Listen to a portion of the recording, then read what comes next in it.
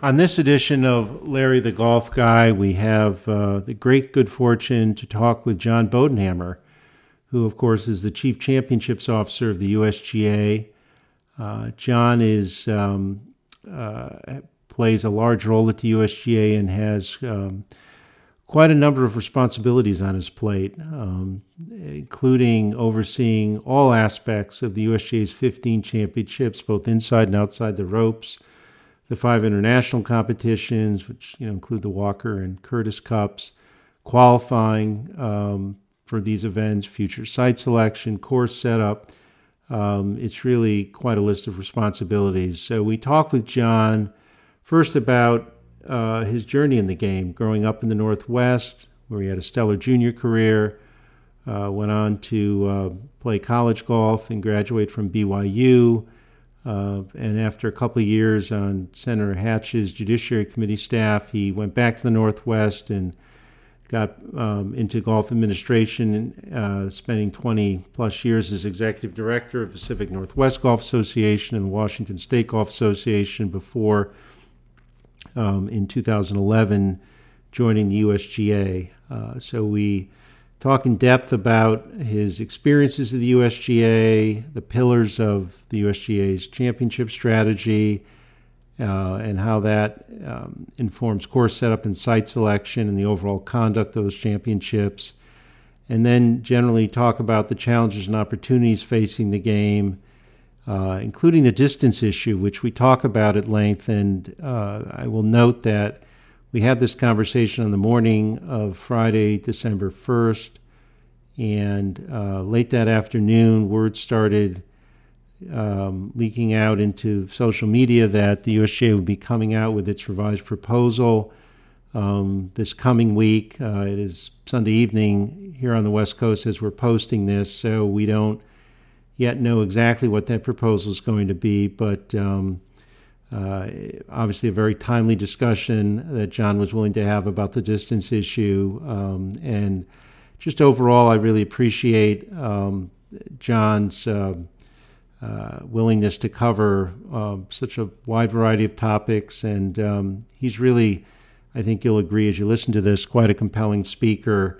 And it was really great fun talking with him about all of this. So up next on this edition of Larry the Golf Guy, John Bodenhamer. Well, welcome to another edition of Larry the Golf Guy, and I am so pleased and honored today to have with us John Bodenhamer, who is Chief Championships Officer at the USGA, and has had and continues to have a stellar career in golf administration at the highest levels. John, thank you so much for making time today to speak with us. Larry, it's my honor. Appreciate what you do for the game, and appreciate your having me on. Thank you. Sure. So just to sort of maybe wind the clock back a little bit and give people a little context for how you got started in this great game. I know you're from the Pacific Northwest, from Lakewood, south of Tacoma in Washington State. Maybe tell folks kind of how and when you were first introduced to the game and what hooked you on this great game. Well, thank you for that, Larry. I come from a bit of a humble background. I did grow up, if people know where Chambers Bay is, those were my stomping grounds.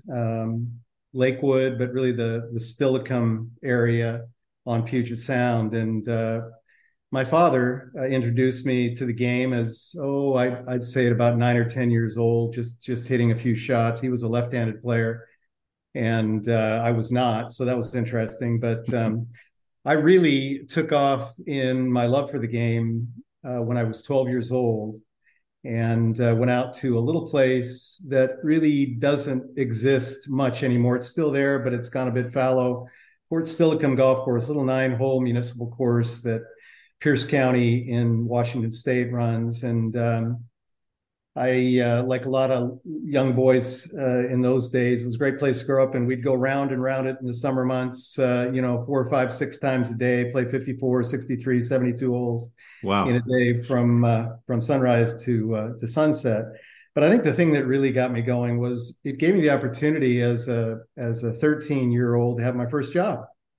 I slung a rubber hose around my neck and swept the dew off the greens for the men's Wow. club at Little Fort Wow. Silicon Golf Course on Saturdays and Sundays, and then I could play all I wanted throughout the year. It was a great gig. Plus, when I turned 15, I was able to drive the Cushman around without a driver's license. Ah, Little Cushman vehicle. And when you're 15, that was 14, 15, that was a pretty big deal. So it was a fun place to grow up. I bet. And so you obviously had a lot of ability. I know you had an impressive record as a junior player, won the Washington State Junior Championship in 78, Pacific Northwest Golf Association Junior Amateur Championship, played on the high school team. The one thing that caught my eye that I have to ask you about as you're on high school is this course record 55 that you shot. I mean, I remember, John, being a kid and looking up, in the Guinness Book of Records, the lowest round. I always think of Homero Blancas shooting the 55 at the University of Houston. And I know that was in a tournament, but still, there's another 55 out there and you own it. Talk to me about that, because it sounds like you had a bogey and it was a downpour. That must have been some round. Yeah, it was a Little Fort Silicon Golf Course where I grew up. I was 16 years old, was playing with a friend of mine. It was kind of a practice day for Lakes High School, and it pretty much got rained out, but we decided to go play. And yeah, I'm glad we did. It was, all of us as teenagers would chase this course record of 59 that a guy by the name of Gary House, a two-time Tacoma City amateur champ and a guy that could bomb the ball, had it at this little golf course. And at the turn, I shot 29, never done that before, and decided to keep going in a downpour with a guy by the name of Steve Leonard. And shot 26 on the back, had a bogey on the Wow. front, shoot 29, 26 on the back. I think I Wow. had three eagles and nine birdies or eight birdies and a bogey. And it was quite memorable. And I'll tell you, Larry, a couple of lessons out of that little golf course many years Yeah. that have carried forth with me. One was just that, being able to shoot 55. Look, it was a 45, 4,800 yard golf course, par 68. But the ability to do that and learn how to shoot low numbers Right. was really something that helped me later in life. I Sure. was able to get the ball in the hole. I was more of a finesse player. I managed my game well, and I could get the ball in the hole. And that little golf course, along with others along the way, taught me how to get the ball in the hole. And I think there's a lot of benefit to that as a young player, Totally. learning how to go low and not being afraid of it. And I never was. And I shot a lot of low scores when I competed a lot of years ago. The other thing that I'll never forget at Little Fort Silicon Golf Course were the people. Um, it was just such a wonderful blend of all different backgrounds, from this Scottish old gentleman, Tom Manclark, who drove a red Impala convertible and had the traditions of the game, to African American Aileen Cunningham, who was a 4 handicap and had 8 kids and found time to Wow. play golf. Wow. And then a guy by the name of Tommy Cornell, who was born with short arms Oh, and wow. played left-handed and played with a little device under his arm. To me, everybody was just a golfer.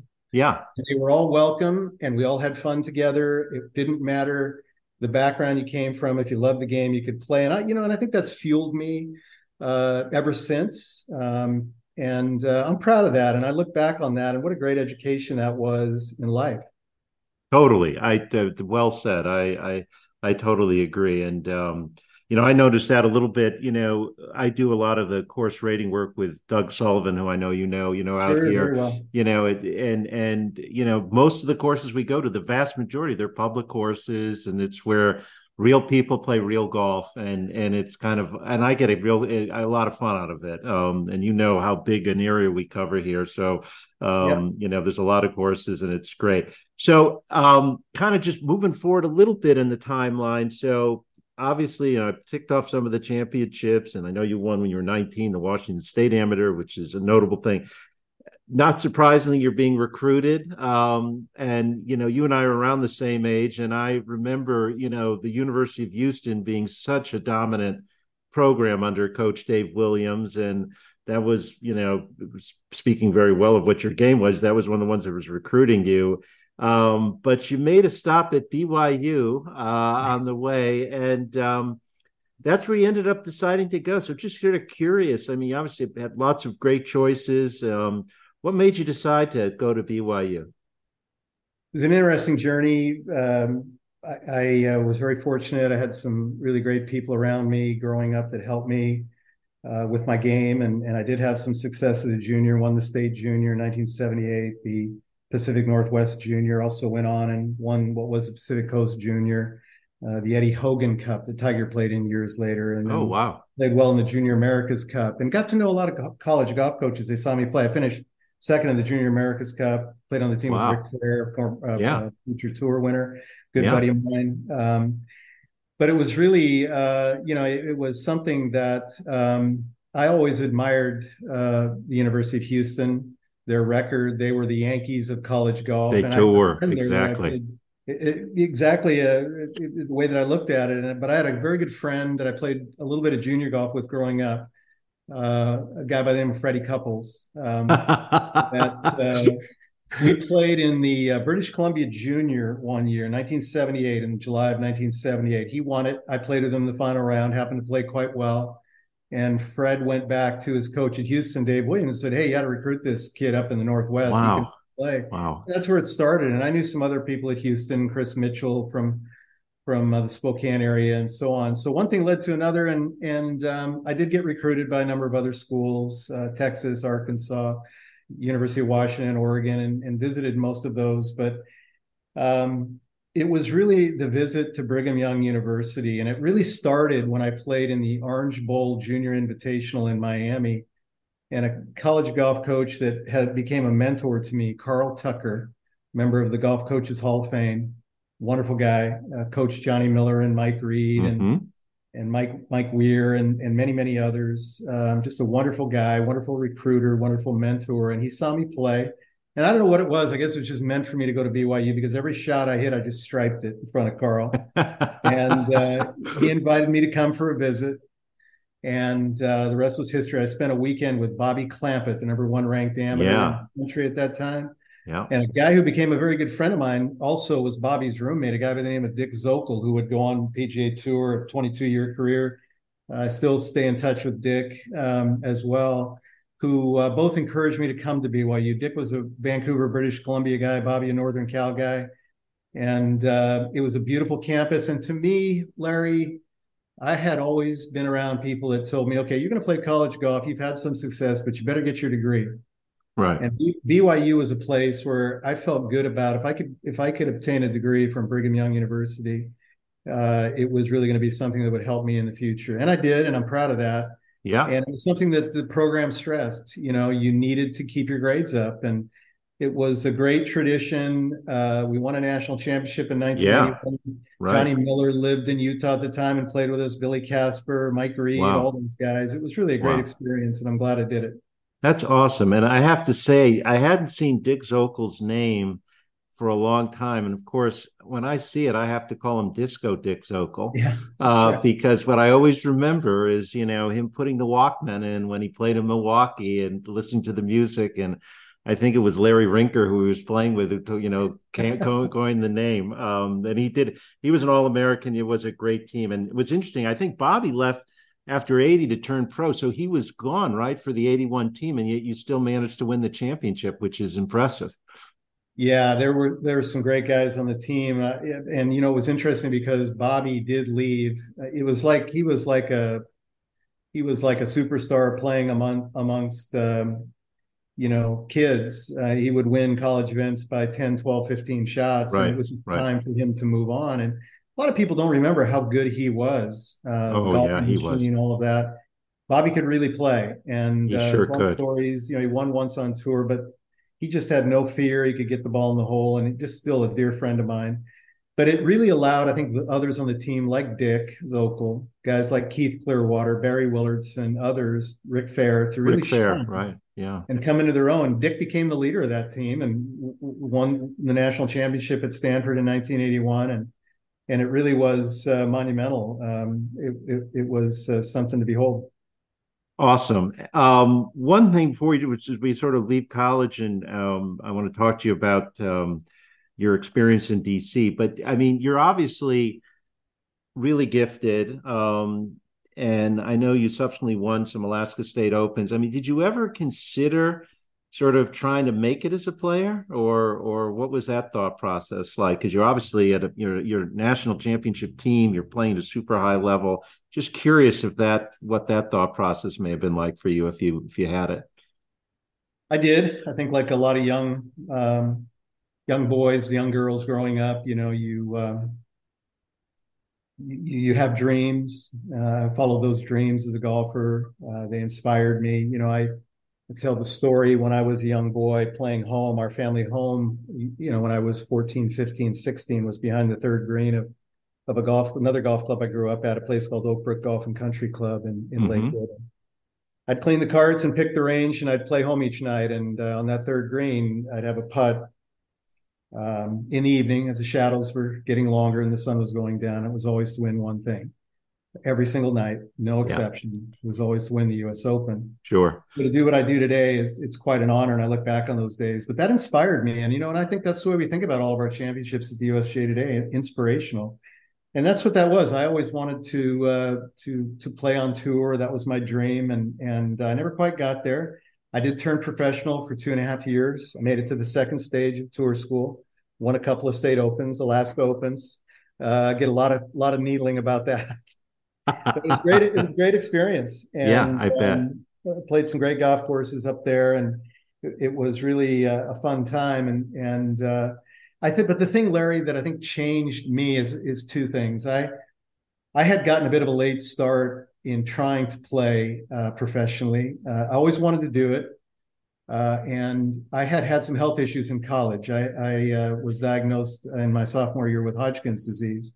Oh, and wow. had to leave, Okay. and came back a year later after winning the state amateur and played a year at BYU. And then they thought I had a relapse and had to go Oh, back. boy. So I had to sit out 2 different years. So I got a bit of a late Wow. start. Yeah. It was, in those days, it was more of an annoyance to me. I wanted to just play golf. I Sure. didn't want to mess with these health issues. And I think about how tough it was on my parents. But, there again, I'm grateful for that opportunity to have gone through a little bit of hardship there. It's made me a Yeah. better person, brought me closer to my family. But it did give me a later start. And so that combined with, I'll tell you, just to sum it up, I Yeah. played with a lot of guys that could hit a 2-iron with a high draw and have it land on a putting green like a butterfly with sore feet. I never Yeah. had that shot. And I knew that, maybe I'd get out there and do okay, but I would never be dominant. And I felt like making a career change in a different direction when given the opportunity to go back to the U.S. Senate was something I needed to do. I totally can understand that, and that makes all the sense in the world. Before we get into the golf stuff, administration, I have to talk about your experience or ask you about with the great Senator Orrin Hatch, who, I 7 terms, I think, I'm 6, 7 terms, one of the longest serving U.S. senators. I always had a lot of admiration for him. He was someone who would reach across the aisle. Of course, his relationship with Teddy Kennedy was famous and stuff. But you're there in the Judiciary Committee, where as part of his staff for a couple of years in the late 80s. What was that like? It was an amazing experience. And again, I'm blessed to have had it. And Senator Hatch was a very decent man who loved our country and loved the state of Utah, and really was one of those individuals that always would look to do the right thing for the country, something bigger than himself. And I admired that. And I had gotten to know some people around Senator Hatch when I was at BYU and did an internship for him on his campaign in 1982 in Utah County. Worked for someone who went on to be part of his staff later, and I'll come back to that. But it really was a joy. I was in San Diego playing the mini tours one year. I'm trying to think, it was 1988, I think. And, spinning my wheels, making a little bit of money and playing okay. And I'm hitting balls on the range at night under the lights. And this guy walks over and says, "Are you John Bodenhamer?" And I said, "Well, yeah, matter of fact, I am, but who the heck are you? How do you know me?" I was nobody. And no, particularly from a playing standpoint, I'd won a couple of Alaska Opens, but outside of Alaska, nobody knew that. And he walked up and he introduced himself, and it had been a guy that I had done some work for during my internship at BYU for Senator Hatch. And he said, if you'd ever want to come back and interview, and we'd love to see you. Wow. Back in Washington D.C. And I thought about it, and I took him up on the offer a few months later. Carl Tucker, my coach at BYU, knew Senator Hatch and put in a good word for me, and one thing led to another. And yes, I had the great privilege of serving on Senator Hatch's Judiciary Committee. Politics and history have been a passion. They continue to be a passion for me.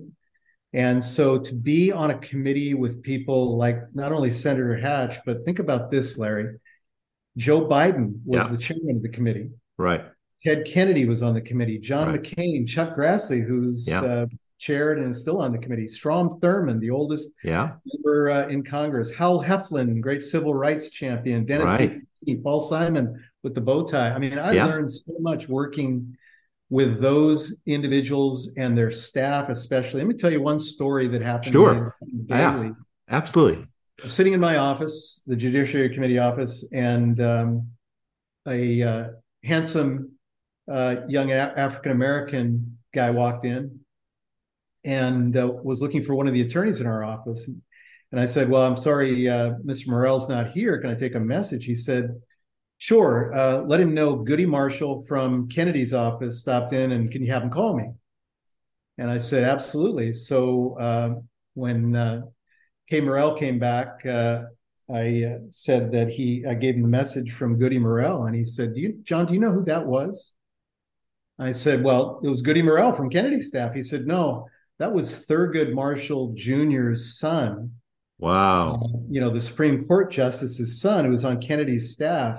Wow. Larry, those were the experiences that I just reveled in, and you would get to know people that you just wouldn't in other walks of life. You just, you touch history in ways that you could never do it in any other way. It was fascinating to me. My job was in his Judiciary Committee office was to respond to constituents, write letters back to them, meet with them, take up projects that were meaningful to them. And it was amazing. It was an amazing committee. Crime issues, gun control, the Americans with Disabilities Act, which Senator Hatch was a champion of, abortion. A few months after I left, the committee took up the Clarence Thomas, Anita Hill hearing. And, it was just all kinds of those things happening constantly. And I had ambitions, or I had intentions of going to law school. I had signed up to take the law school admissions test. If you're not an attorney in Washington, D.C., you don't get very far. That's true. Especially the Judiciary Committee staff. But that was my plan. But like many things in life, it changed a short time later. Well, so let's talk about that, because I'm listening to you and watch this and saying, okay, you're in your late 20s. You're in a great position there.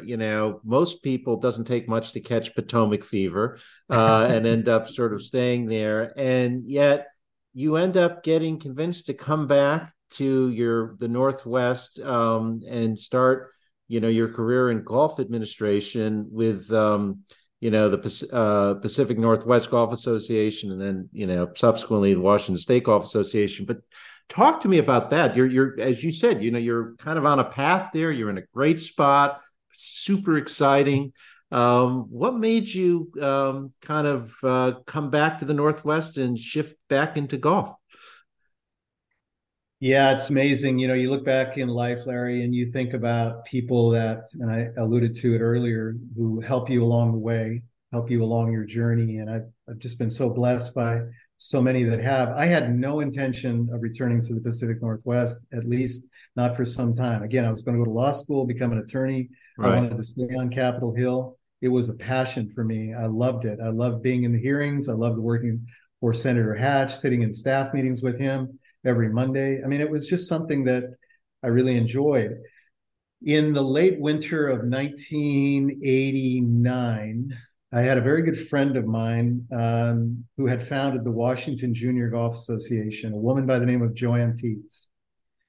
Her daughter was a very good player, played at New Mexico, and was very state amateur champion, and she called me, and the Pacific Northwest Golf Association was searching for a new executive director. Now, this is about October, November of '89. I said, "Thank you, Joanne, but I'm not interested." She called me two more times. I said no two more times. Wow. And finally, Larry, in November of 1989, really just to get her off my back and her persistence.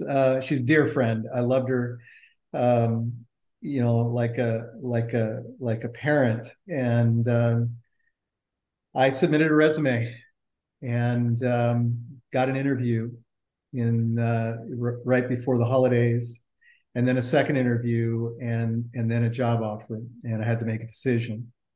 And it really gave me an opportunity, Larry. I really had no intentions, but as I looked into the position and saw what it was, it really became of great interest to me. I had grown up with the Pacific Northwest Golf Association, won their junior, and got to the finals of their amateur, and knew the great history that the organization had. And it just seemed, sometimes in your life, you look at that crossroads, that Y in the road, and you say, okay, I've got to make a choice.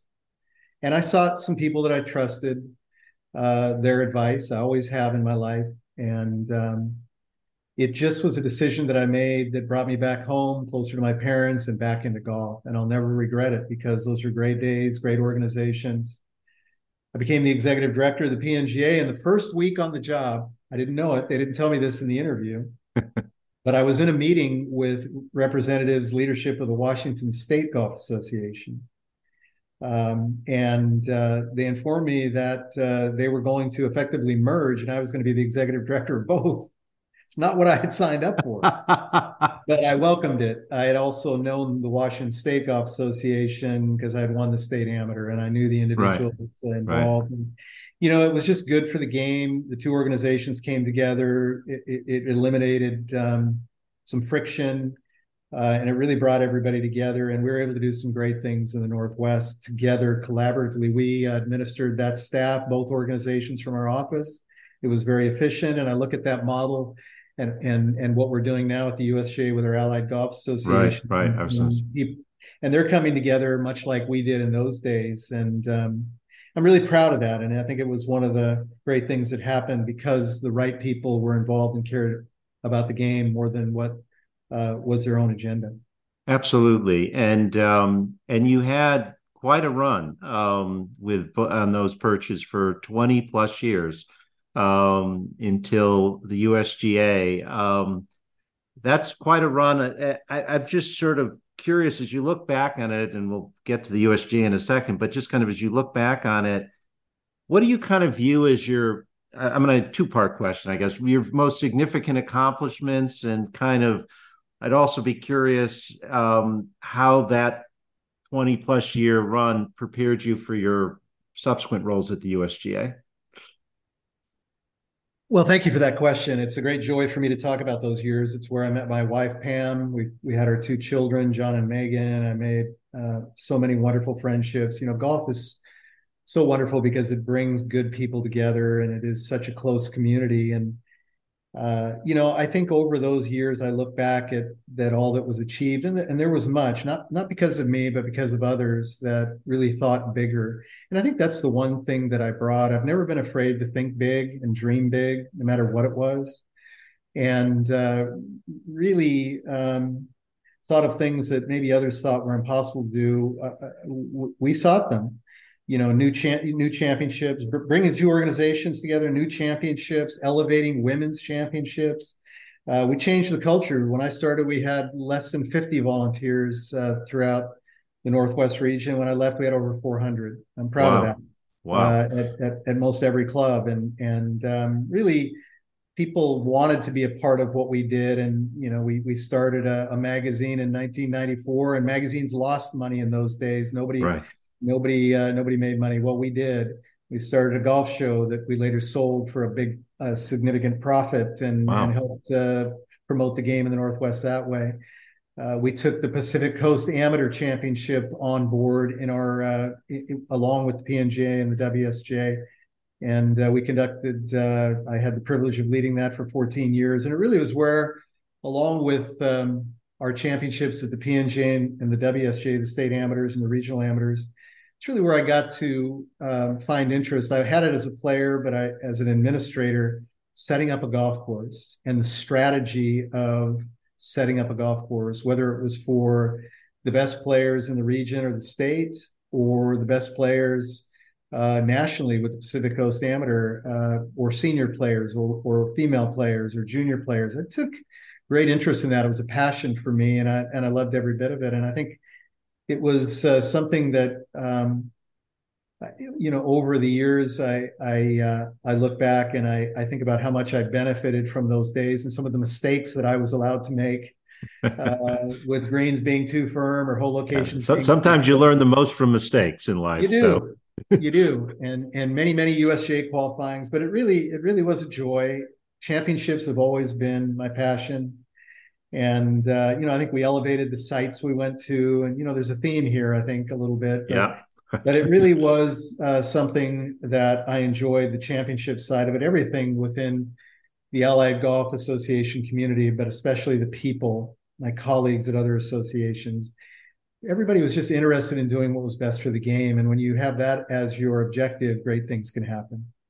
Absolutely. And it is a great community. I mean, I've had the great fortune for a little over a year to be part of the SCGA board, and, and getting to know Kevin Heaney, as he retired. I know you know him well, and others. I mean, just all with that kind of mindset as you just outlined, which is great. And I love it.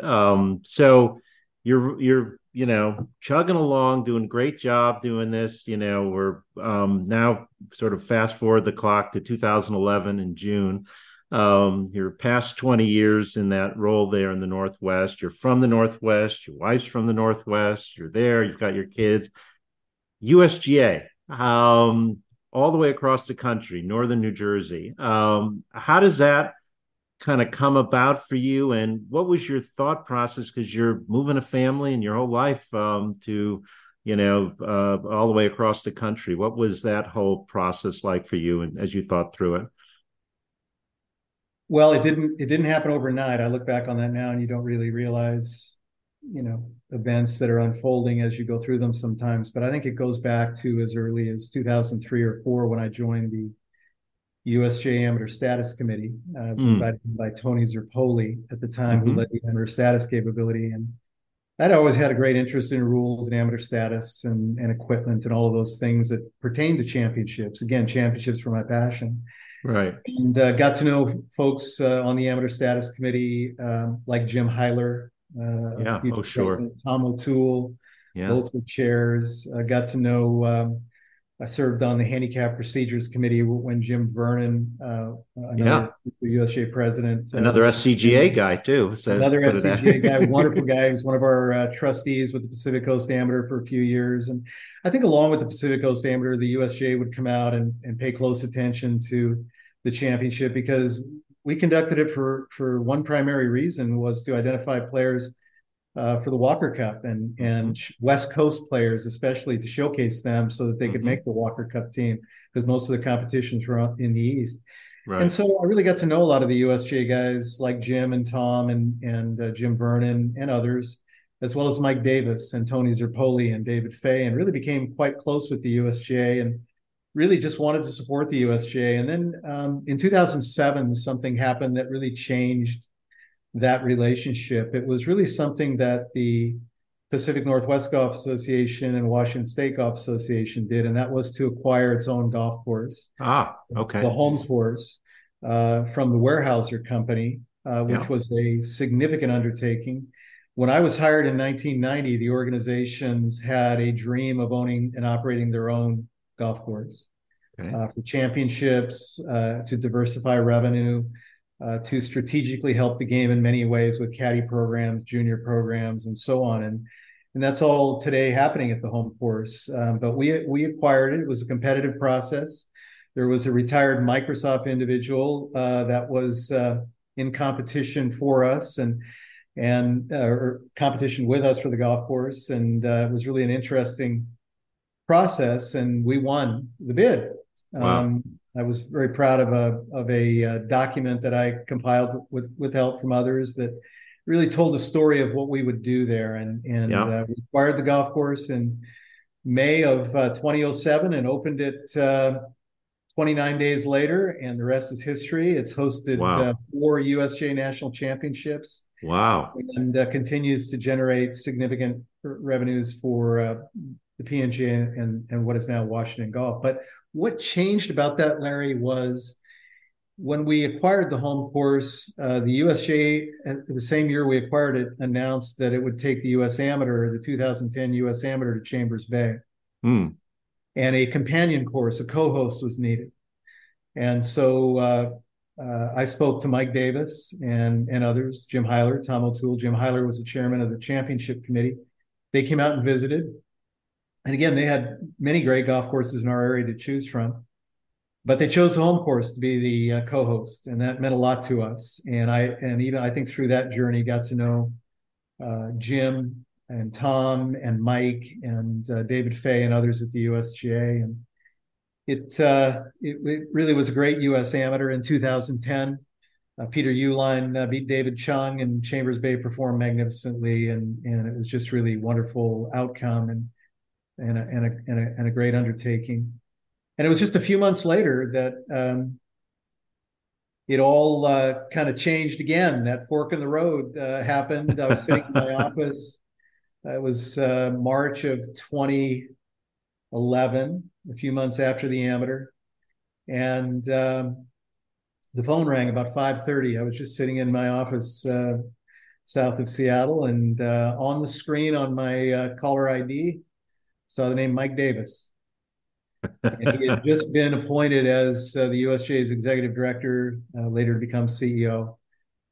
And, Larry, it's funny. Everything I believe in life happens for a reason. Sure. And I'll never forget it. I saw Mike Davis's name on the phone, and I knew why he was calling. I just did. And I can't explain that, but I just kind of sensed it. And sure enough, we had a great conversation. He wanted me to join his senior leadership team. And in those days, it was Mike and 4 others. It was a wonderful friend of mine to this day, Mike Butts, along with Rand Jarris. Sarah Hirschland would join later, and I was the 4th. And Mike wanted me to consider a position overseeing all of our championships, as well as all of our rules functions, including our equipment standards program, which was a big job, and be part of the effort to start golf back in the Olympic Games. Yeah. It was something that it just seemed, Larry, at the time that with the conclusion of the U.S. Amateur and a few other things, I had achieved most of what I'd set out to do in 22 years in the Northwest, acquiring the home course and all of the other things that were just great joys for me. And I had worked hard over the years to develop some people that I worked with that could succeed me.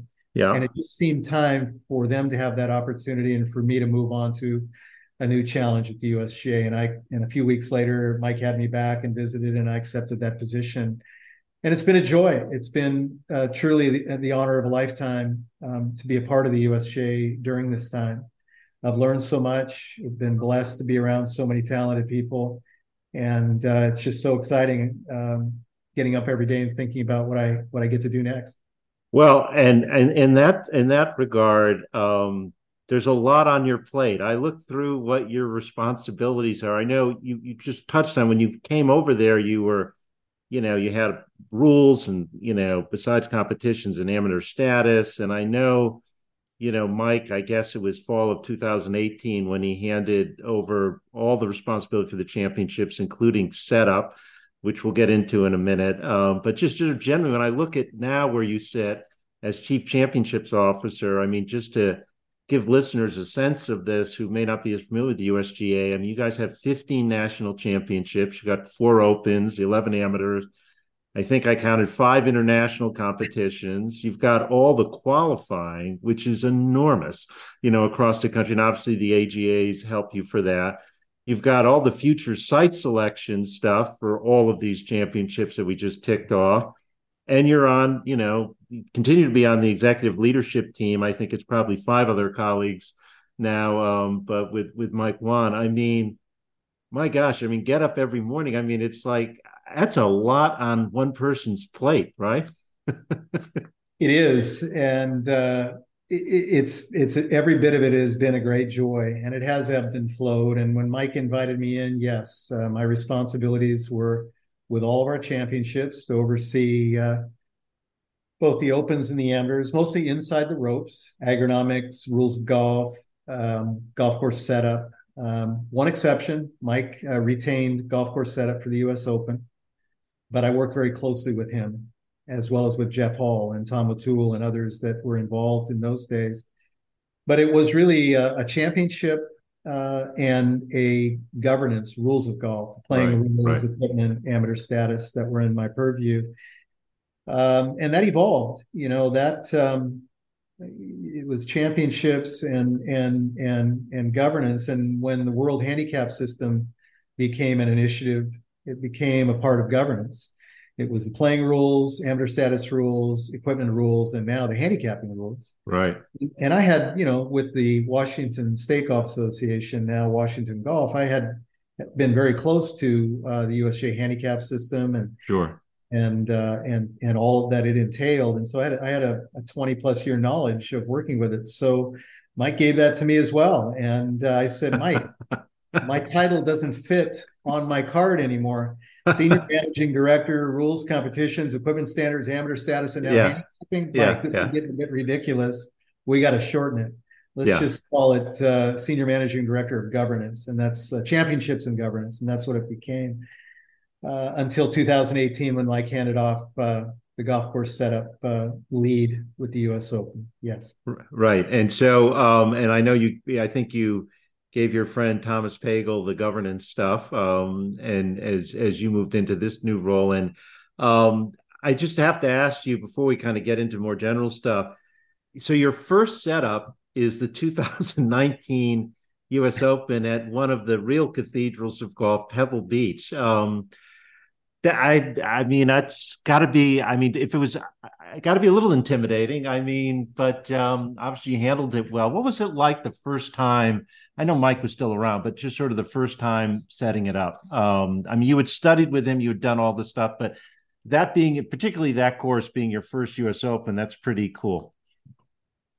It was, I like many, I had a lifelong affection for Pebble Beach and all that it means for our great game, the architecture, all the history that's been had there. I have to say, and you mentioned Thomas Pagel, and it was when we went through a bit of reorganization. Mike knew before any of us others on his team knew that he was going to be his career was going to be taking a turn in a few years, and it really was something I did not expect for him to hand over the course setup duties for the U.S. Open.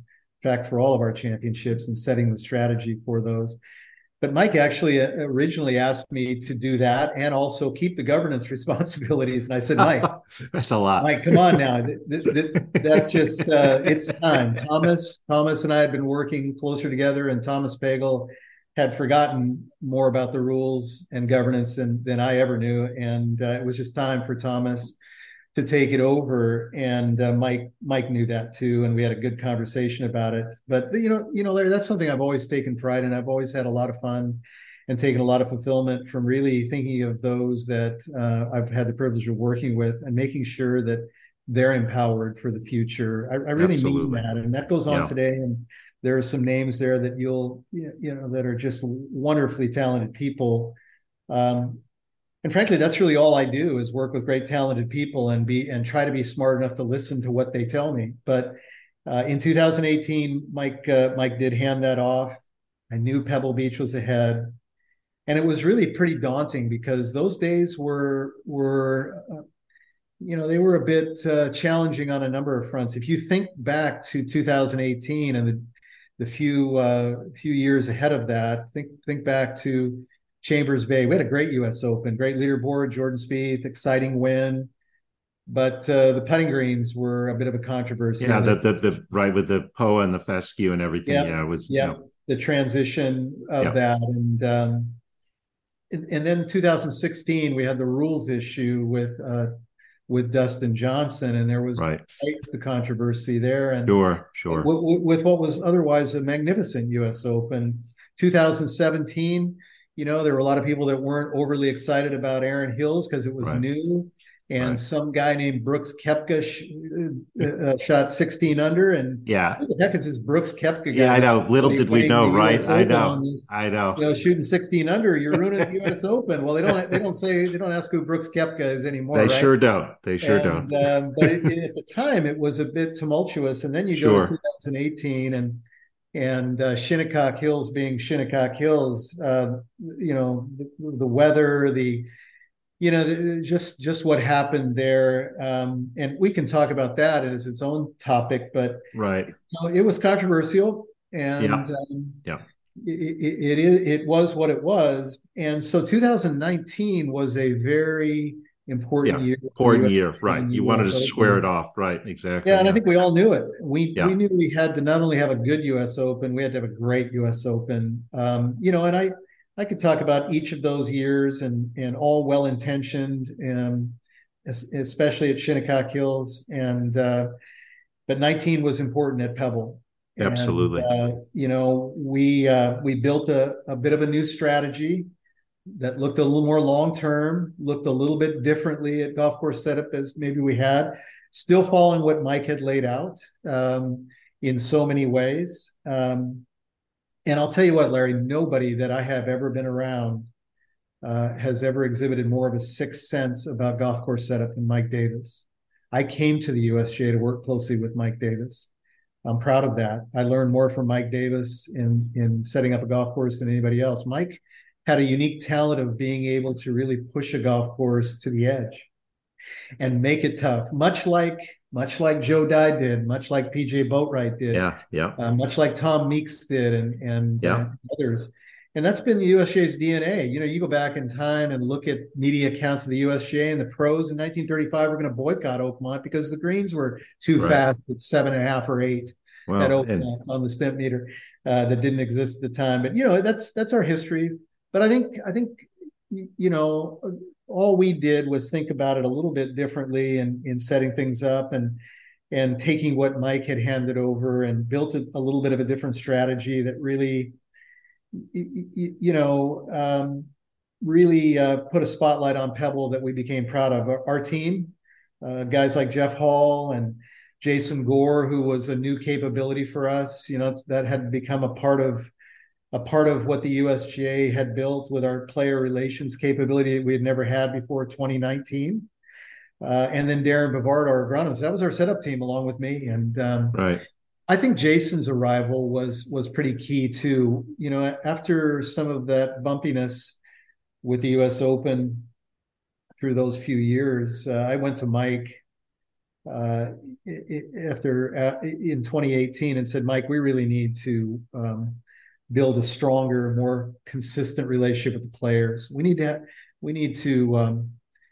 to engage in a dialogue with them and really listen to their perspective and explain the decisions we make, not just engage with them 1 week a year, but all year long. Right. We need a guy who can walk on the range immediately and have the credibility that can have those conversations. And we sure found him in Jason Gore. Yeah. Jason was respected.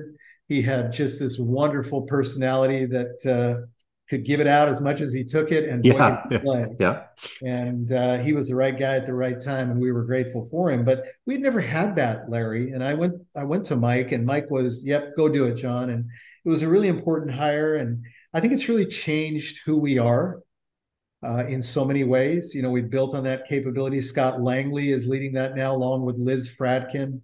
We don't have a men's capability and a women's capability. We have a player relations capability, and they both lead it. And Scott is the leader of much of that, and part of our setup team now. And I'm really proud of that, the whole player relations side of things, because I can remember being on the phone with a former U.S. Open champion, asking him about certain guys that we might think about hiring, and you'd know this guy, won the U.S. Open and many other events. And he said, John, you know what the USGA's biggest problem is? The biggest problem is the players think you don't care about what they think. Yeah. And nothing could have been further from the truth, Larry, but we never had that. You didn't have the dialogue. You didn't have the ability to engage communication. them. Right. Exactly. Right. And now, it's on not just U.S. Open or even distance, or it's this whole cross section of engagements that we have, understanding what's important to players, what makes them tick, what are the challenges that are going on in their careers or with their families, or if they've just had a baby or gotten married or different things. We know the players more. We've created something called our player journey, where we don't just wait until they get into the opens. We try to get to know them in our junior championships and in our amateur championships and the Walker Cup and the Curtis Cup, the U.S. juniors, the U.S. amateurs, and the Walker and Curtis Cup. By the time they get to the opens, we know them.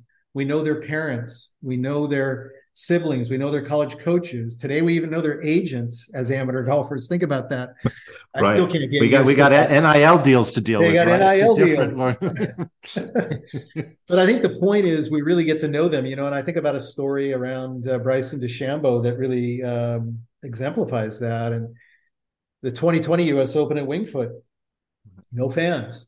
Right. Bryson's parents couldn't be there, and he's very close to his parents. And one of our partners, Cisco, approached us and said, "Can you get a hold of Bryson's parents? We can put a big Cisco WebEx up the size of that wall over there, the clubhouse. And when Bryson walks out of the scoring area after signing his scorecard, we can have his parents right there to greet him and congratulate him." Wonderful. Wonderful. That was on national television. You may remember. Yeah, I remember. Yeah. It was a life moment for Bryson. And the only reason that we could do that is that we had a member of our staff, Robbie Zalznick, who had Bryson's mom's cell phone in his cell phone and called her 25 minutes before that moment, because they'd gotten to know each other in the U.S. Amateur and at the Walker Cup, and we built that relationship. And that's what we try to cultivate early on and when they're younger with their college coaches. And so we know them better by the time they get to the opens, and they know us. They know what we're trying to achieve. And I think ultimately, Larry, if we can get more of the players helping us with our mission, then I think we will really be in a good place, because I think for the good of the game is why we exist, and the players want that too. And that's a pretty great combination if we can continue down that road together. Absolutely. I'm so glad you went through all that, because I remember when you created the position that Jason first occupied and Scott does now, but you added a whole lot to that in terms of the player journey that's which I wasn't aware of, and makes all the sense in the world. So thank you for that. Let's go back or go into maybe a little bit course setups.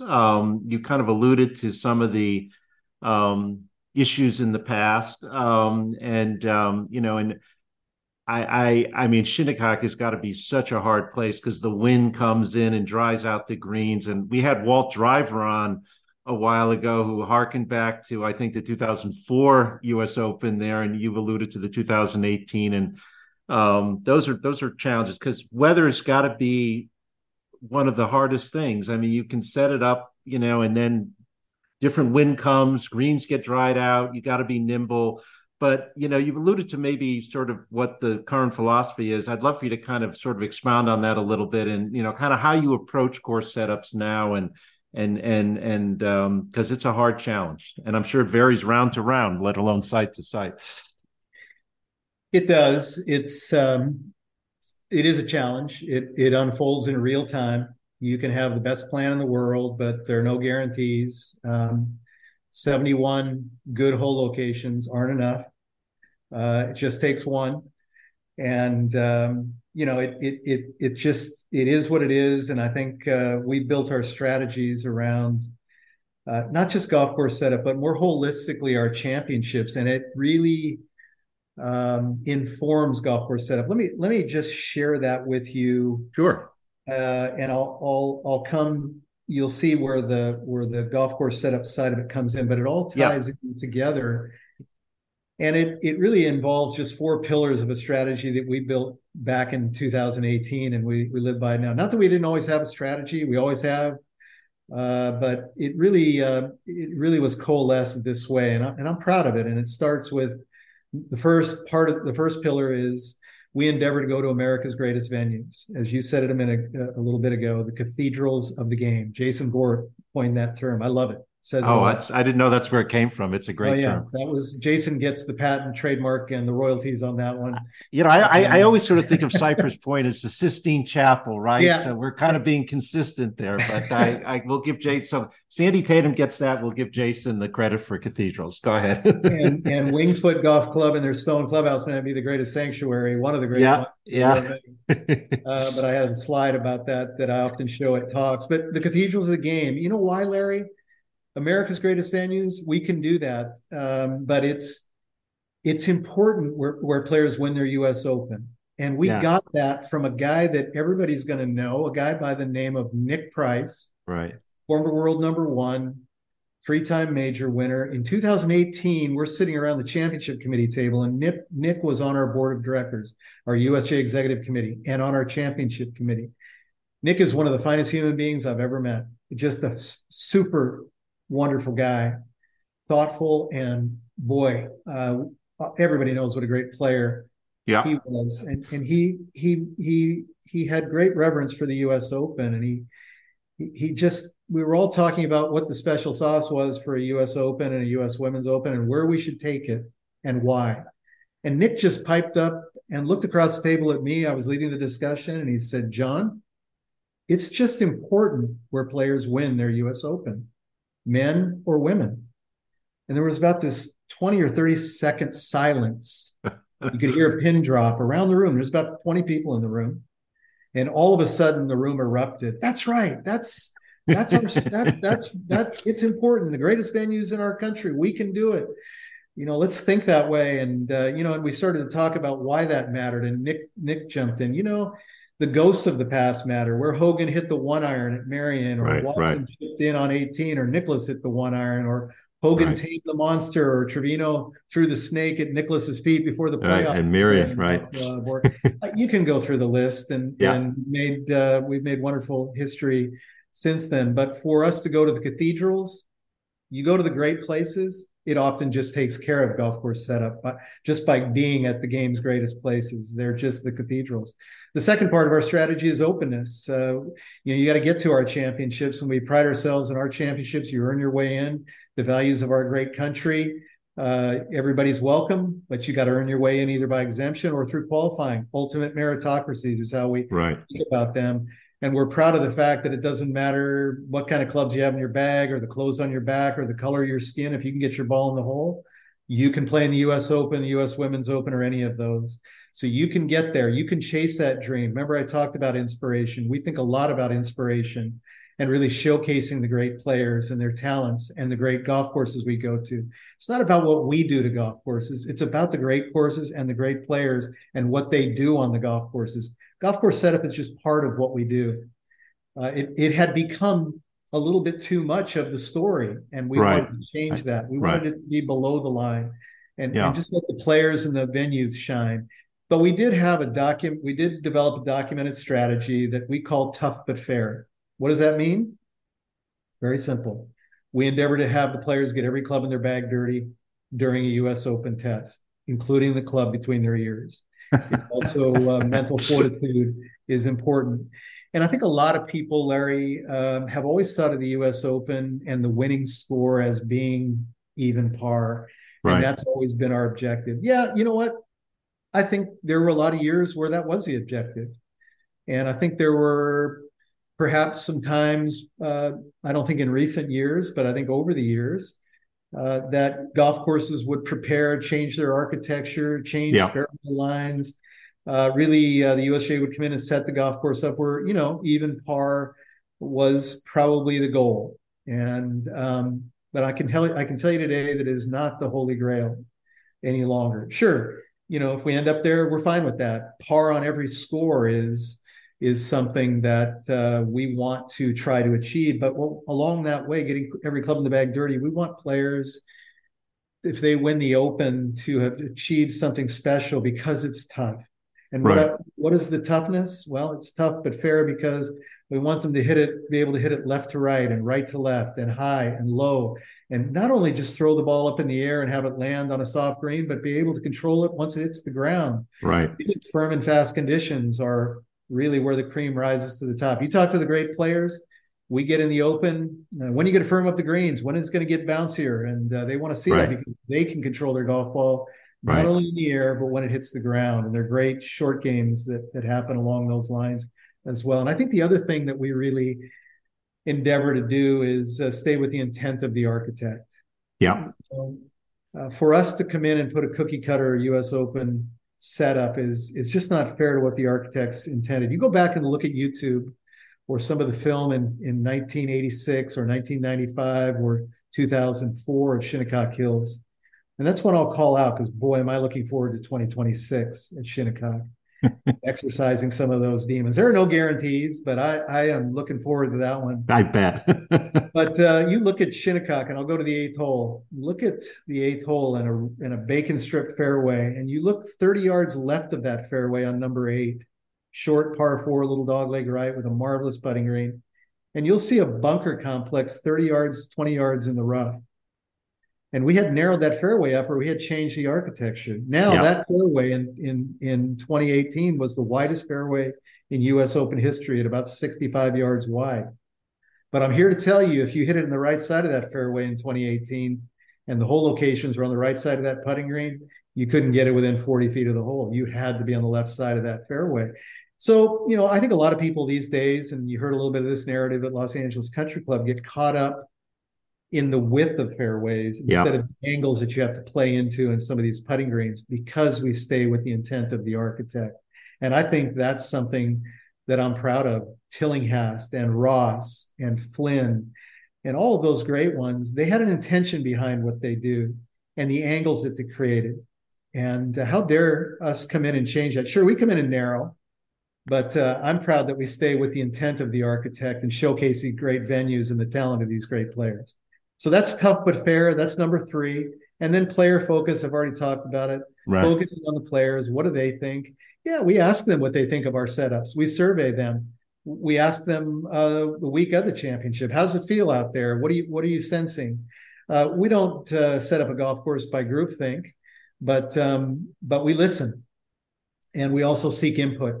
We seek input from players. I remember at Pebble Beach, you mentioned in 2019, it was an important U.S. Open. There was one guy that I'd known over the years that knew Pebble Beach perhaps better than anybody else, a guy by the name of Casey Boynes. You know that name. He's a 2-time California amateur champion, won dozens of California championships, Southern Cal events, but he's also a 35-year caddy at Pebble Beach.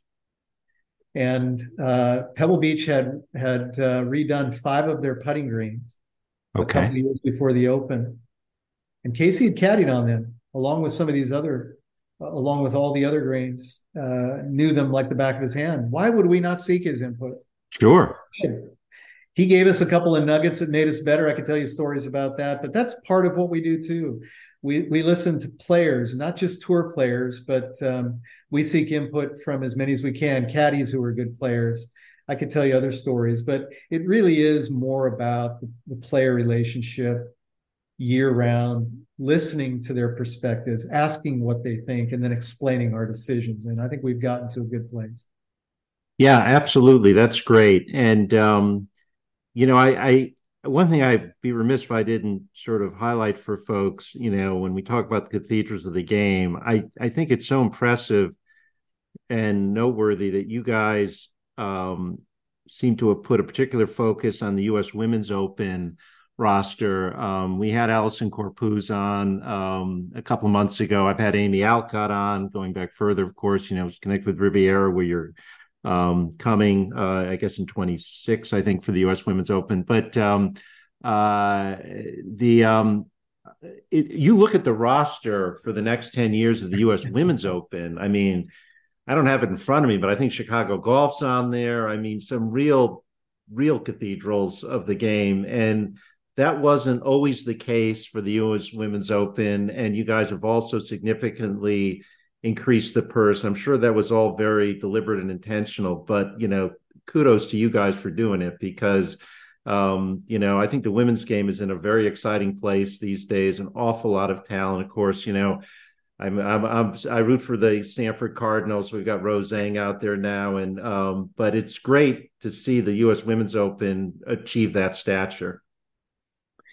Well, thank you for that, Larry. I couldn't agree more, and I think it goes back to some of those discussions we had about what our objectives were in building our championship strategies. America's greatest venues, not just for the U.S. Open. Remember, Nick said men or women. And I think, right. That goes back, that's rooted back in the history of the USGA for the good of the game. There's been a lot of great things happen around the women's game of late, and it's continuing to happen. I think the Augusta National Women's Amateur, that absolutely. Fred Ridley shared with us, is going to create that event. We all at the USGA applauded him. I remember that when that happened a few years ago, and he shared that ahead of the announcement and looked for our support. And I'm a proud member of the Royal and Ancient Golf Club of St. Andrews. I sat in the Scores Hotel when that vote was taken and raised my hand very positively when women were admitted into the club. And I could go on and on, all the great competitions that are being stood up. And, I'm really proud that I can say, as with the USGA, we too have been about the game since day one. You think about our history. We were founded on December 22nd, 1894. And the next year, the very first USGA championship, the US Amateur, our oldest, our original, was played in 1895 in that spring. And the next day, as an afterthought, was the U.S. Open. Think about that, an afterthought. An afterthought. The Amateur was the big one. And then a few who weeks knew? later, Horace Rollins, who knew? Horace Rollins. Horace Rollins won that championship. And if you ask Tom Watson, he knows every name on that trophy. His I bet he does. Encouraged him to memorize them, and he knows them. Ask him who won number 2 and number 3. He'll know it. Yeah, he'll tell us the Willie Anderson streak. Right. He'll tell us them all. Yeah, Tom's a big fan of the U.S. Open, and we're big. He sure is. But I think the point is, a few weeks after that U.S. Amateur and U.S. Open was the U.S. Women's Amateur, and then it's the USGA has been about the game, all of it, men and women. Everybody together since day one. And I'm proud of that. I'm proud to stand behind that. It's part of our foundation. It's part of what we think about. The U.S. Women's Open is the oldest women's major. We didn't start it, but we embraced it and carried it forward. And I think that list of sites that you see, that came out of our discussions in 2018. There were voices over the years that have said, we can't go to those big markets for the Women's Open. We can never compete with Major League Baseball or other major sporting events in those towns, or boy, we can't go to that site. That's just too hard for the women. They'll never be able to, they'll be embarrassed. Well, I just thought any of that sort of thinking was nonsense. Right. And I have a daughter, and it was important to me what we did. And I think as we went out and built that list, I think about growing up and being that little boy and had that little putt every night to win the U.S. Open on that final green. There are millions of little girls and little boys absolutely who Allison Corpuz at Pebble Beach and were inspired. And 10 years from now, we'll see them on tour, and they'll talk about that. Just like many of us were inspired by Jack Nicklaus winning it at Baltusrol in 1980. Both Mike Davis and I compare notes on that. We were both inspired by that. That's what happens. That's the inspiration. And it shouldn't be reserved just for the men. And doggone it, the women can play at Oakmont or Marion or Oakland Hills or Pebble Beach every bit as good as the men. And they're going to make their own history at those places. And that's the one thing our player relations capability gave to us, that the women want to win at the greatest venues in our country. Absolutely. Just like the men do. And so we've given it to them. And I'm proud of that. And I think it's with all of our championships, not just the Opens. And, I think we get needled a little bit about how far out we go, but there's a strategy behind that too. But let's talk about it. I'm glad you mentioned that. So the anchor sites, maybe you can talk a little about that, because you are sort of committed I mean, I don't have it at my fingertips, but well into the future, particularly the U.S. Open. I'd love to hear kind of the thinking behind that. I'm glad you mentioned it. Well, you're my sweet spot. I think now I love talking about these things, much like I love talking about history. And I've had a little too much Starbucks coffee in me this morning. So no, this is great. I'll try to keep it concise. But, I go back to those strategic approaches in 2018, the four pillars, and really the venues was such a big part of that. But, just looking at the future and thinking about making the U.S. Open and the U.S. Women's Open and even our amateur championships the best they can be, all of our opens and amateurs, what will allow that to happen? And I think the way we thought about it was, well, what if we looked at some sites that if we went back to more frequently, Pinehurst and Pebble Beach and Oakmont, three sites that, if we went back to them more frequently, took a U.S. Open every 5 to 7 years, and they knew we were coming back, what could we do? What could we invest in, both in infrastructure? What would those venues invest in? Heck, if a state like North Carolina, who puts golf as the number one component of their strategy for attracting tourists, knew that we were bringing 5 U.S. Opens to Pinehurst and an economic impact of over $2.5 billion with a B, what could that lead to? How would they look to invest in future U.S. Opens and the economic driver that could mean for their state? And they did. And now you'll see us open Golf House Pinehurst in 2013 and a new home for the World Golf Hall of Fame. Right. And all that we do that's good for the game, and 1.5 million visitors that visit Pinehurst will go through that. But it is about thinking about keeping the U.S. Open viable and accessible, property acquisition, or just things that happen on the golf course that we can build out for fan experiences and technology. What can we put under the ground with fiber optics and electricity and water lines? What can we do with fan corridors to make their experience better and viewing better?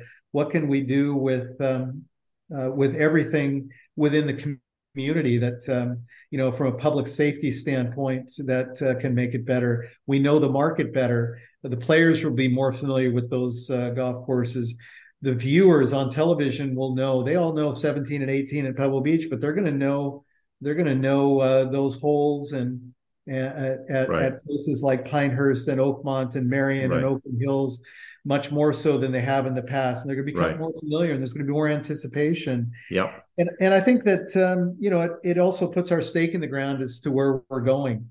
And we can really think ahead and think more than 2 or 3 years out. We can think 8 or 10 or 15 years out and really supercharge our championships. And by the way, you look at all those venues, they're not just hosting Open championships. No, but right.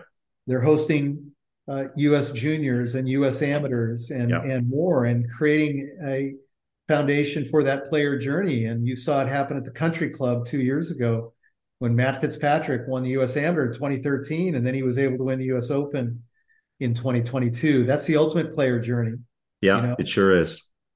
Francis Ouimet said to play the Country Club well, it takes a lot of knowing. Yeah.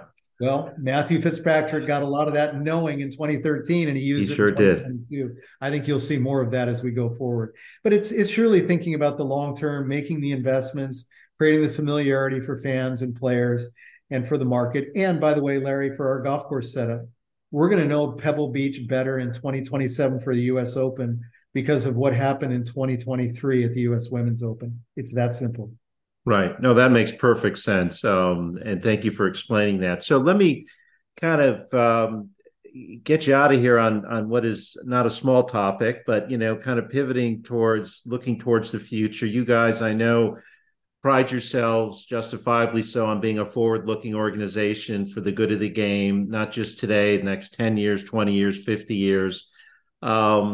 I'm going to sort of lay a few things out here. I'll let you tackle them in any fashion you want. But I'm sort of, as a general matter, curious about sort of what you see as the challenges and opportunities. But I'm going to put one in particular on the table for you, which I know you guys grapple with, which is distance. And I was thinking about it in particular when you were going through the architecture points on respecting the architecture of some of these gems. And we're out here. We've got the great George Thomas triumvirate with Bel Air and LACC and Riviera, and you're so thrilled you're going back to Riviera.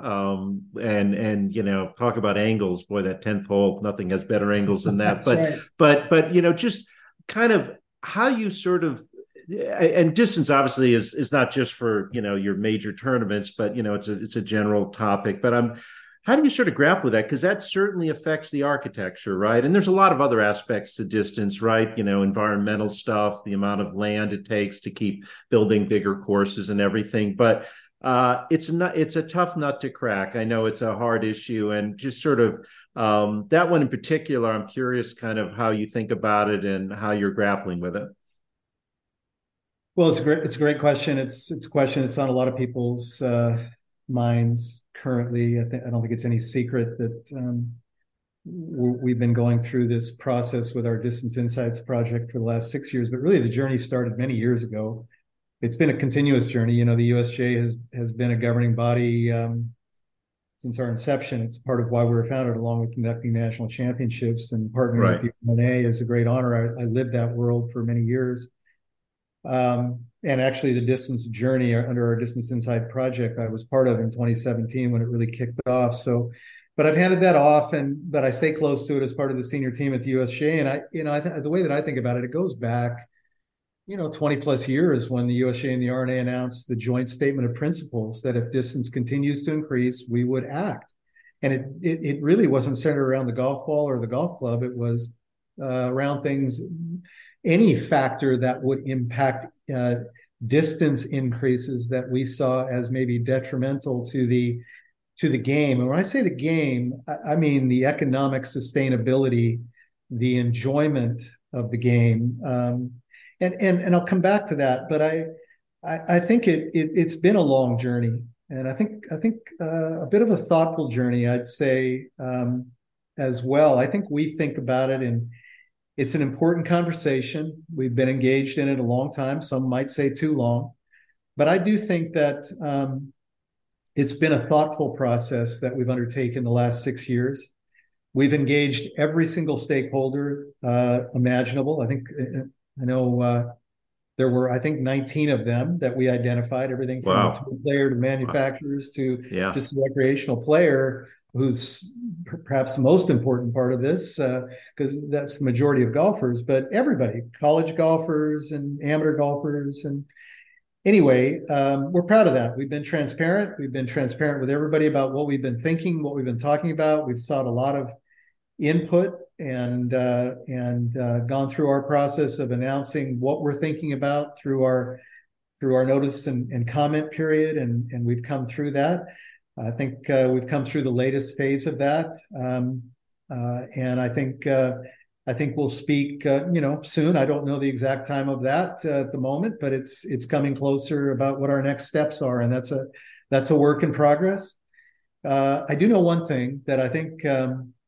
And I think some of our leadership has said it, both the USGA and the R&A, that at this point in time, doing nothing is just not an option. And I'll say really the way that we think about that is, there are folks that will say, gosh, don't do that. Don't do anything with the golf ball or the golf club.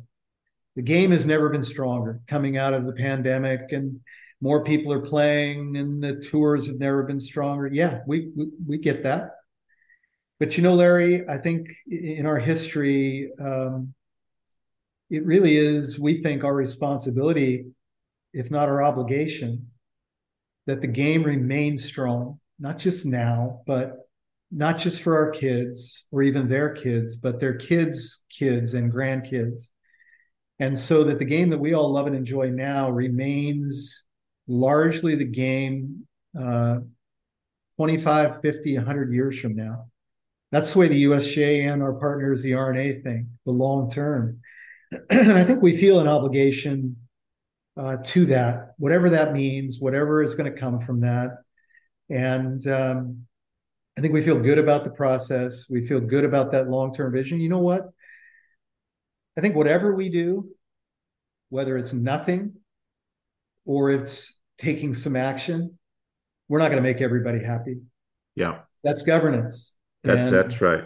Governance isn't easy. If it were, everybody'd be doing it, but they're not. We are. And I think we're proud of the data that we've collected and that we've looked at. And I look at it from a championship standpoint. I don't look at it from, sure, there are golf courses that we've taken the US Open to over the years, some many years ago, that we can't anymore. They're just not long enough. And people will say, well, sure you can. Just narrow up those fairways to 22 yards and guys will back off and gals will back off. And well, I don't want the US Open or the US Women's Open to be a test of golf anything less than it always has been. I don't want guys and gals hitting 4 and 5 irons off the tee. I want driver in their hand. Absolutely. That's part of the test. That's an important part of the test. It's part of the examination. It's part of what makes a US Open champion. It's what Bob Jones did and Ben Hogan and Arnold Palmer and Jack Nicklaus and Tiger Woods and Rory McIlroy and all those great champions. And it needs to continue to be that way. So just narrowing up, yeah, that's part of it, but it's more than that. And I think it's at that point in time where we have to look at the long term and have to have some courage and do what we think is best for the game. And it's not about what US Open setup should be. We can always adjust at venues, but it really is about the economic sustainability and enjoyment in the long term. As the game, if we have to keep buying land, which may not be available, and not just lengthening, but widening because of hitting distances, not everybody hits it straight. So you have legal liability and you have tax issues and you have absolutely. Government regulation is not going to ease up in the future. Water is going to continue to be an issue. You know that well. Well, I was going to say, all the things you're ticking off now are not true anywhere more than they are where I'm sitting in Southern California, for sure. That's right. And so it's really not a championship issue. It's part of it. It's more of an economic sustainability issue and an enjoyment issue. We could let innovation be unbridled, and you'd see it already exists. You'd see self-correcting golf balls and hitting distances that we could never imagine, and spin rates and different things that manufacturers can create. And we don't want to stifle the game. We want it to evolve and innovate, but we want to do it in a way that society can wrap its arms around and players can wrap their arms around and continue to enjoy golf as it has been for hundreds of years. So I think we look at it that way, the long-term economic sustainability, environmental sustainability, the enjoyment of the game. And again, we want to make everybody happy, whether we do nothing or we do something, but we will soon speak to it and we'll get on that journey too. Well, that's what leadership is about. You never make everyone happy, that's for sure. But you wouldn't be a leader if that's all your goal was. So let me just ask you one final thing. Putting distance aside, because you are such a forward-looking organization, what do you sort of see, as the challenges generally going forward to keep growing the game? I mean, I know you guys think about this a lot. We've come out of COVID. Golf was the quintessentially socially distanced sport. I know at the club I'm at here, all the clubs, record numbers of rounds. It's receded a little bit, but we've got so many people that now got interested in the game. And I would throw another component on the table on this topic, the top golfs of the world. There's other entry points for people, at least getting a club in their hand, if not on the course. So there's a lot of potential there. And but how do you sort of see us what are the challenges to keep growing the game? As you guys, as I say, I think you guys are the quintessentially forward-looking organization. So I'm just curious what your thoughts are on that. It's a good question, Larry. Thank you for it. And we talk about it a lot, and there's no easy answer. But there are a couple of thoughts that I would offer. One is access. And the other word that I'd use would be welcoming. Access first, through the pandemic, the game's never been stronger. but our golf courses are full. Yeah. And it can be tough for young people or people without the means to afford to be able to play, let alone afford a set of clubs or afford lessons to get better. And so I think that's something we think a lot about. How can we make the game more accessible? We can bring a lot of people to the game, and you look at stats and whether it's the National Golf Foundation or all the initiatives out there, the PGA of America has a lot of the data, so do we, different entities. There are many people that come to the game, but just about as many that leave each year. And that's changing a little bit. More have come and stayed in recent years. The pandemic, who'd have thunk that a pandemic would create some of that? But now our challenge is to keep them. Right. And, I think access is a big part of that. Not just, giving people a place to play and enjoy the game and enjoy all that you and I and others have enjoyed with the camaraderie, the outdoors, the exercise. But if they can't get on a golf course, that's a problem. And here again, it gets to if golf courses aren't preserved and I'd like to see more of them, then that access is going to go away, and so will players. And I think you also think about it if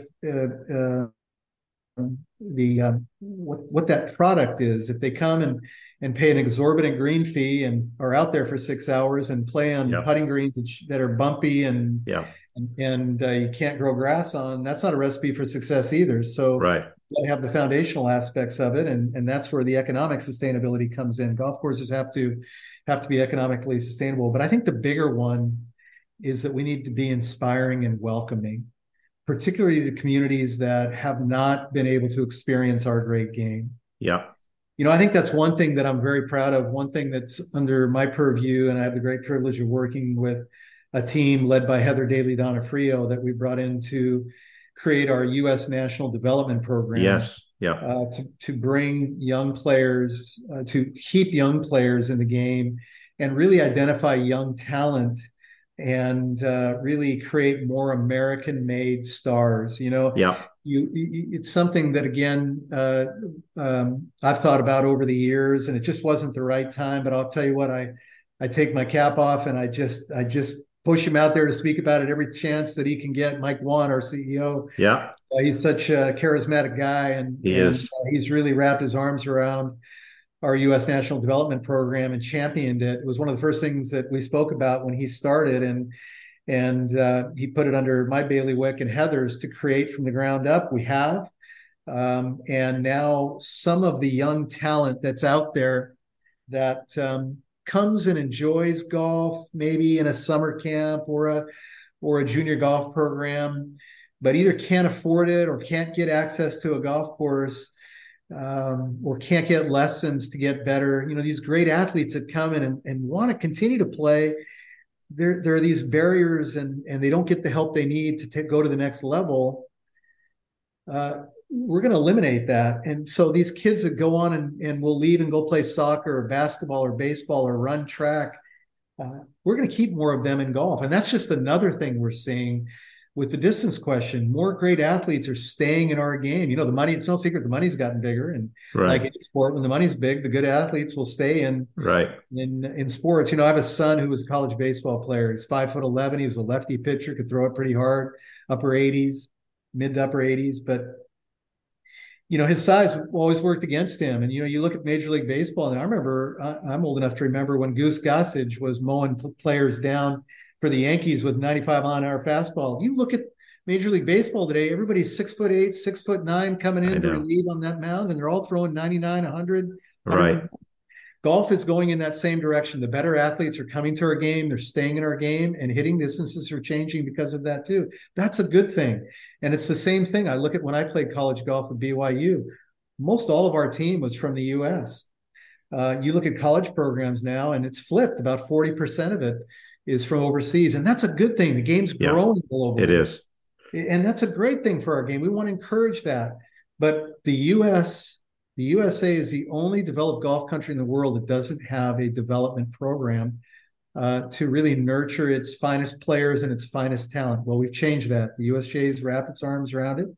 And we're going to keep those great athletes in our sport. And you're going to see more heroes go on to be U.S. Open, Masters, PGA of America, and British Open champions and tour winners, both on the LPGA Tour and the PGA Tour. And we're going to be proud of that. It's a 10-year journey, 15-year journey, who knows?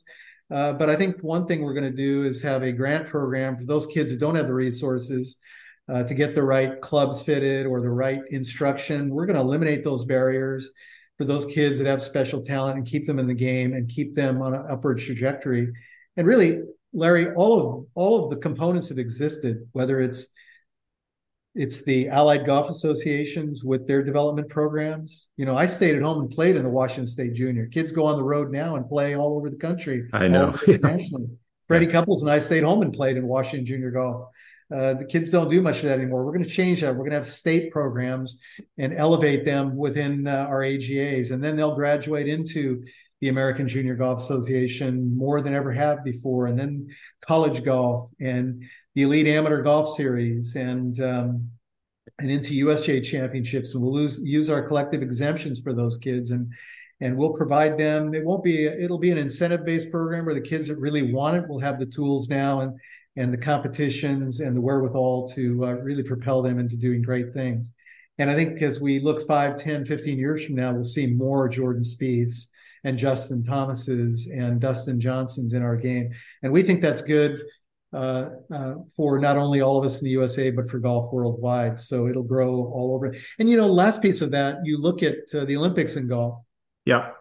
And you look at countries like China and all these nations that now are pouring money into golf because they're Olympic sports and through their Olympic programs.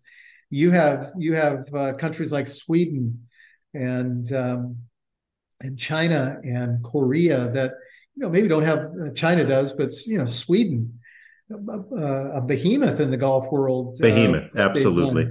Yeah, a Scandinavian country who produces some of the greatest players in the world. All right, they have a great development program, and we're excited about what we're going to be able to do in that regard too.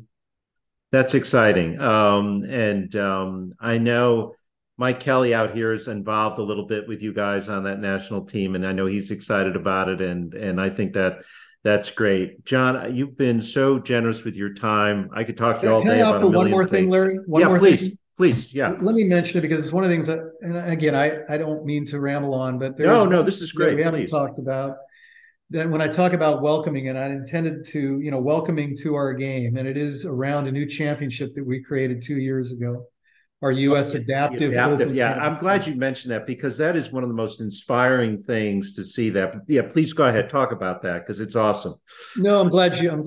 Thank you for the opportunity because I really try to tout that championship whenever I'm given the opportunity to speak, and thank you for that. It has been such a joy. I've never seen a more joyous championship that I've been around in my career than was our inaugural and now our second U.S. Adaptive Open at Pinehurst the last 2 years. These are folks, and we've looked at the numbers, and we think in our country alone, there are, I won't try to quote the number, it's been a while, but there are millions of disabled individuals in our country, and we think about 10% of them play golf, 4.5, 5 million of them, so to speak. We think that's about the number, and we think that's conservative. And, these folks want nothing more than just to be part of the golf community. They just want to be welcomed. And the stories that come out around some of these heroes, I've seen it. I grew up in a place in Lakewood, Washington that has a golf course, the American Lake Veterans Hospital, where my mother was a registered nurse. Oh, wow. And I played that little golf course, little 9-hole golf course growing up as part of our junior high rotation. And I'd go out and play, and I played with veterans and wounded warriors. And I remember being out there. There was a tour player years ago, Ryder Cupper, Kenny Still, who was on the board and was president of the American Lake Veterans, or at least on the board, and would try to raise funds for veterans to come out and play, whether they're in a seated device or on a cane or a crutch or had an intellectual disability. It was a great joy for Ken and others on that board. I literally, Larry, a place my mom worked and I played growing up, saw veterans come out of their hospital bed after an amputee from Iraq or Afghanistan and be on suicide watch and be stood up to hit the first golf ball in their life into a net in that little inside facility, and then go out on the golf course. And it's changed their lives. It's been life-changing. Yeah. And to carry that forward with this new national championship and give this community a new national championship, and now to see it sprout up like places under Mike Kelly. Yeah, I was going to say we're following your lead here in the SCGA. Exactly. They are, and the Georgia State Golf Association, Metropolitan, and Florida, and so many others around the country, and welcoming this aspect of golfers. That's all. They just want to be golfers like the rest of us, right. And be given the opportunity to have a national championship to chase that dream. And we've given them that, and it will inspire more competition, more within the adaptive community to play. And we're really proud of that. And we really look forward to that unfolding. Again, our championships, whether it's an open or an amateur, they're inspirational. And that's what we do for the good of the game. And that championship, the U.S. Adaptive Open, may be the best example of that we have. Well said. I'm really glad you mentioned that, because I had the same reaction watching it. As I say, be here at the SCGA, we're following your lead, and we're all very excited about it. So thank you very much for mentioning that. And John, thank you for all you guys do for the game, and for your generosity of time today. This has been terrific chatting with you, as I knew it would be. And I know you guys are, obviously you were out here this year for both the U.S. Open, of course, at LACC, and the women's amateur at Bel Air, which I cannot tell you how much I enjoyed that week. That was just phenomenal, walking Bel Air with all those great players. And you're coming back to El Cab next summer for the juniors. I mentioned Riviera in 26. You're going to have the U.S. Open Riviera, the men's U.S. Open, 2031, I think. I mean, you're out here a bunch, which we're very excited about. We love when you guys come out and to help you do these things. And I'll look forward for you guys coming out next summer if our paths don't cross before then. But thank you again. Really appreciate it. Larry, thank you for saying that. We love the West Coast. I'm a West Coast guy. You know that. But let me say this. Thank you for what you do. Thank you for giving us those of us in the game, particularly those of us with the USGA, to speak to our great game and all that is good with it. I'll just finally say in closing that I'm really proud to be a part of the USGA now. Mike Wan, Fred Perpall as our president, Kevin Hammer, whom I've known you've also had on to give a voice to our championships. I think it's a great time to be at the USGA. We're not always going to get it right. We're going to make mistakes. We're only human. There are no guarantees in anything. But I'm really proud of the discussions that I'm part of with our leadership team on staff. I'm really proud of our leadership on our executive committee. There are a lot of good people that care first and foremost, not about themselves, but about our great game. And I think that we're the objective body that really can do things for the good of the game, truly the good of the game. And that's all we're trying to do. And really hope folks recognize that. Again, we won't always get it right, but we hope folks will jump on our bandwagon and help us with our mission. And you're doing that today. So thanks for having me on. My pleasure, John. Thank you so much.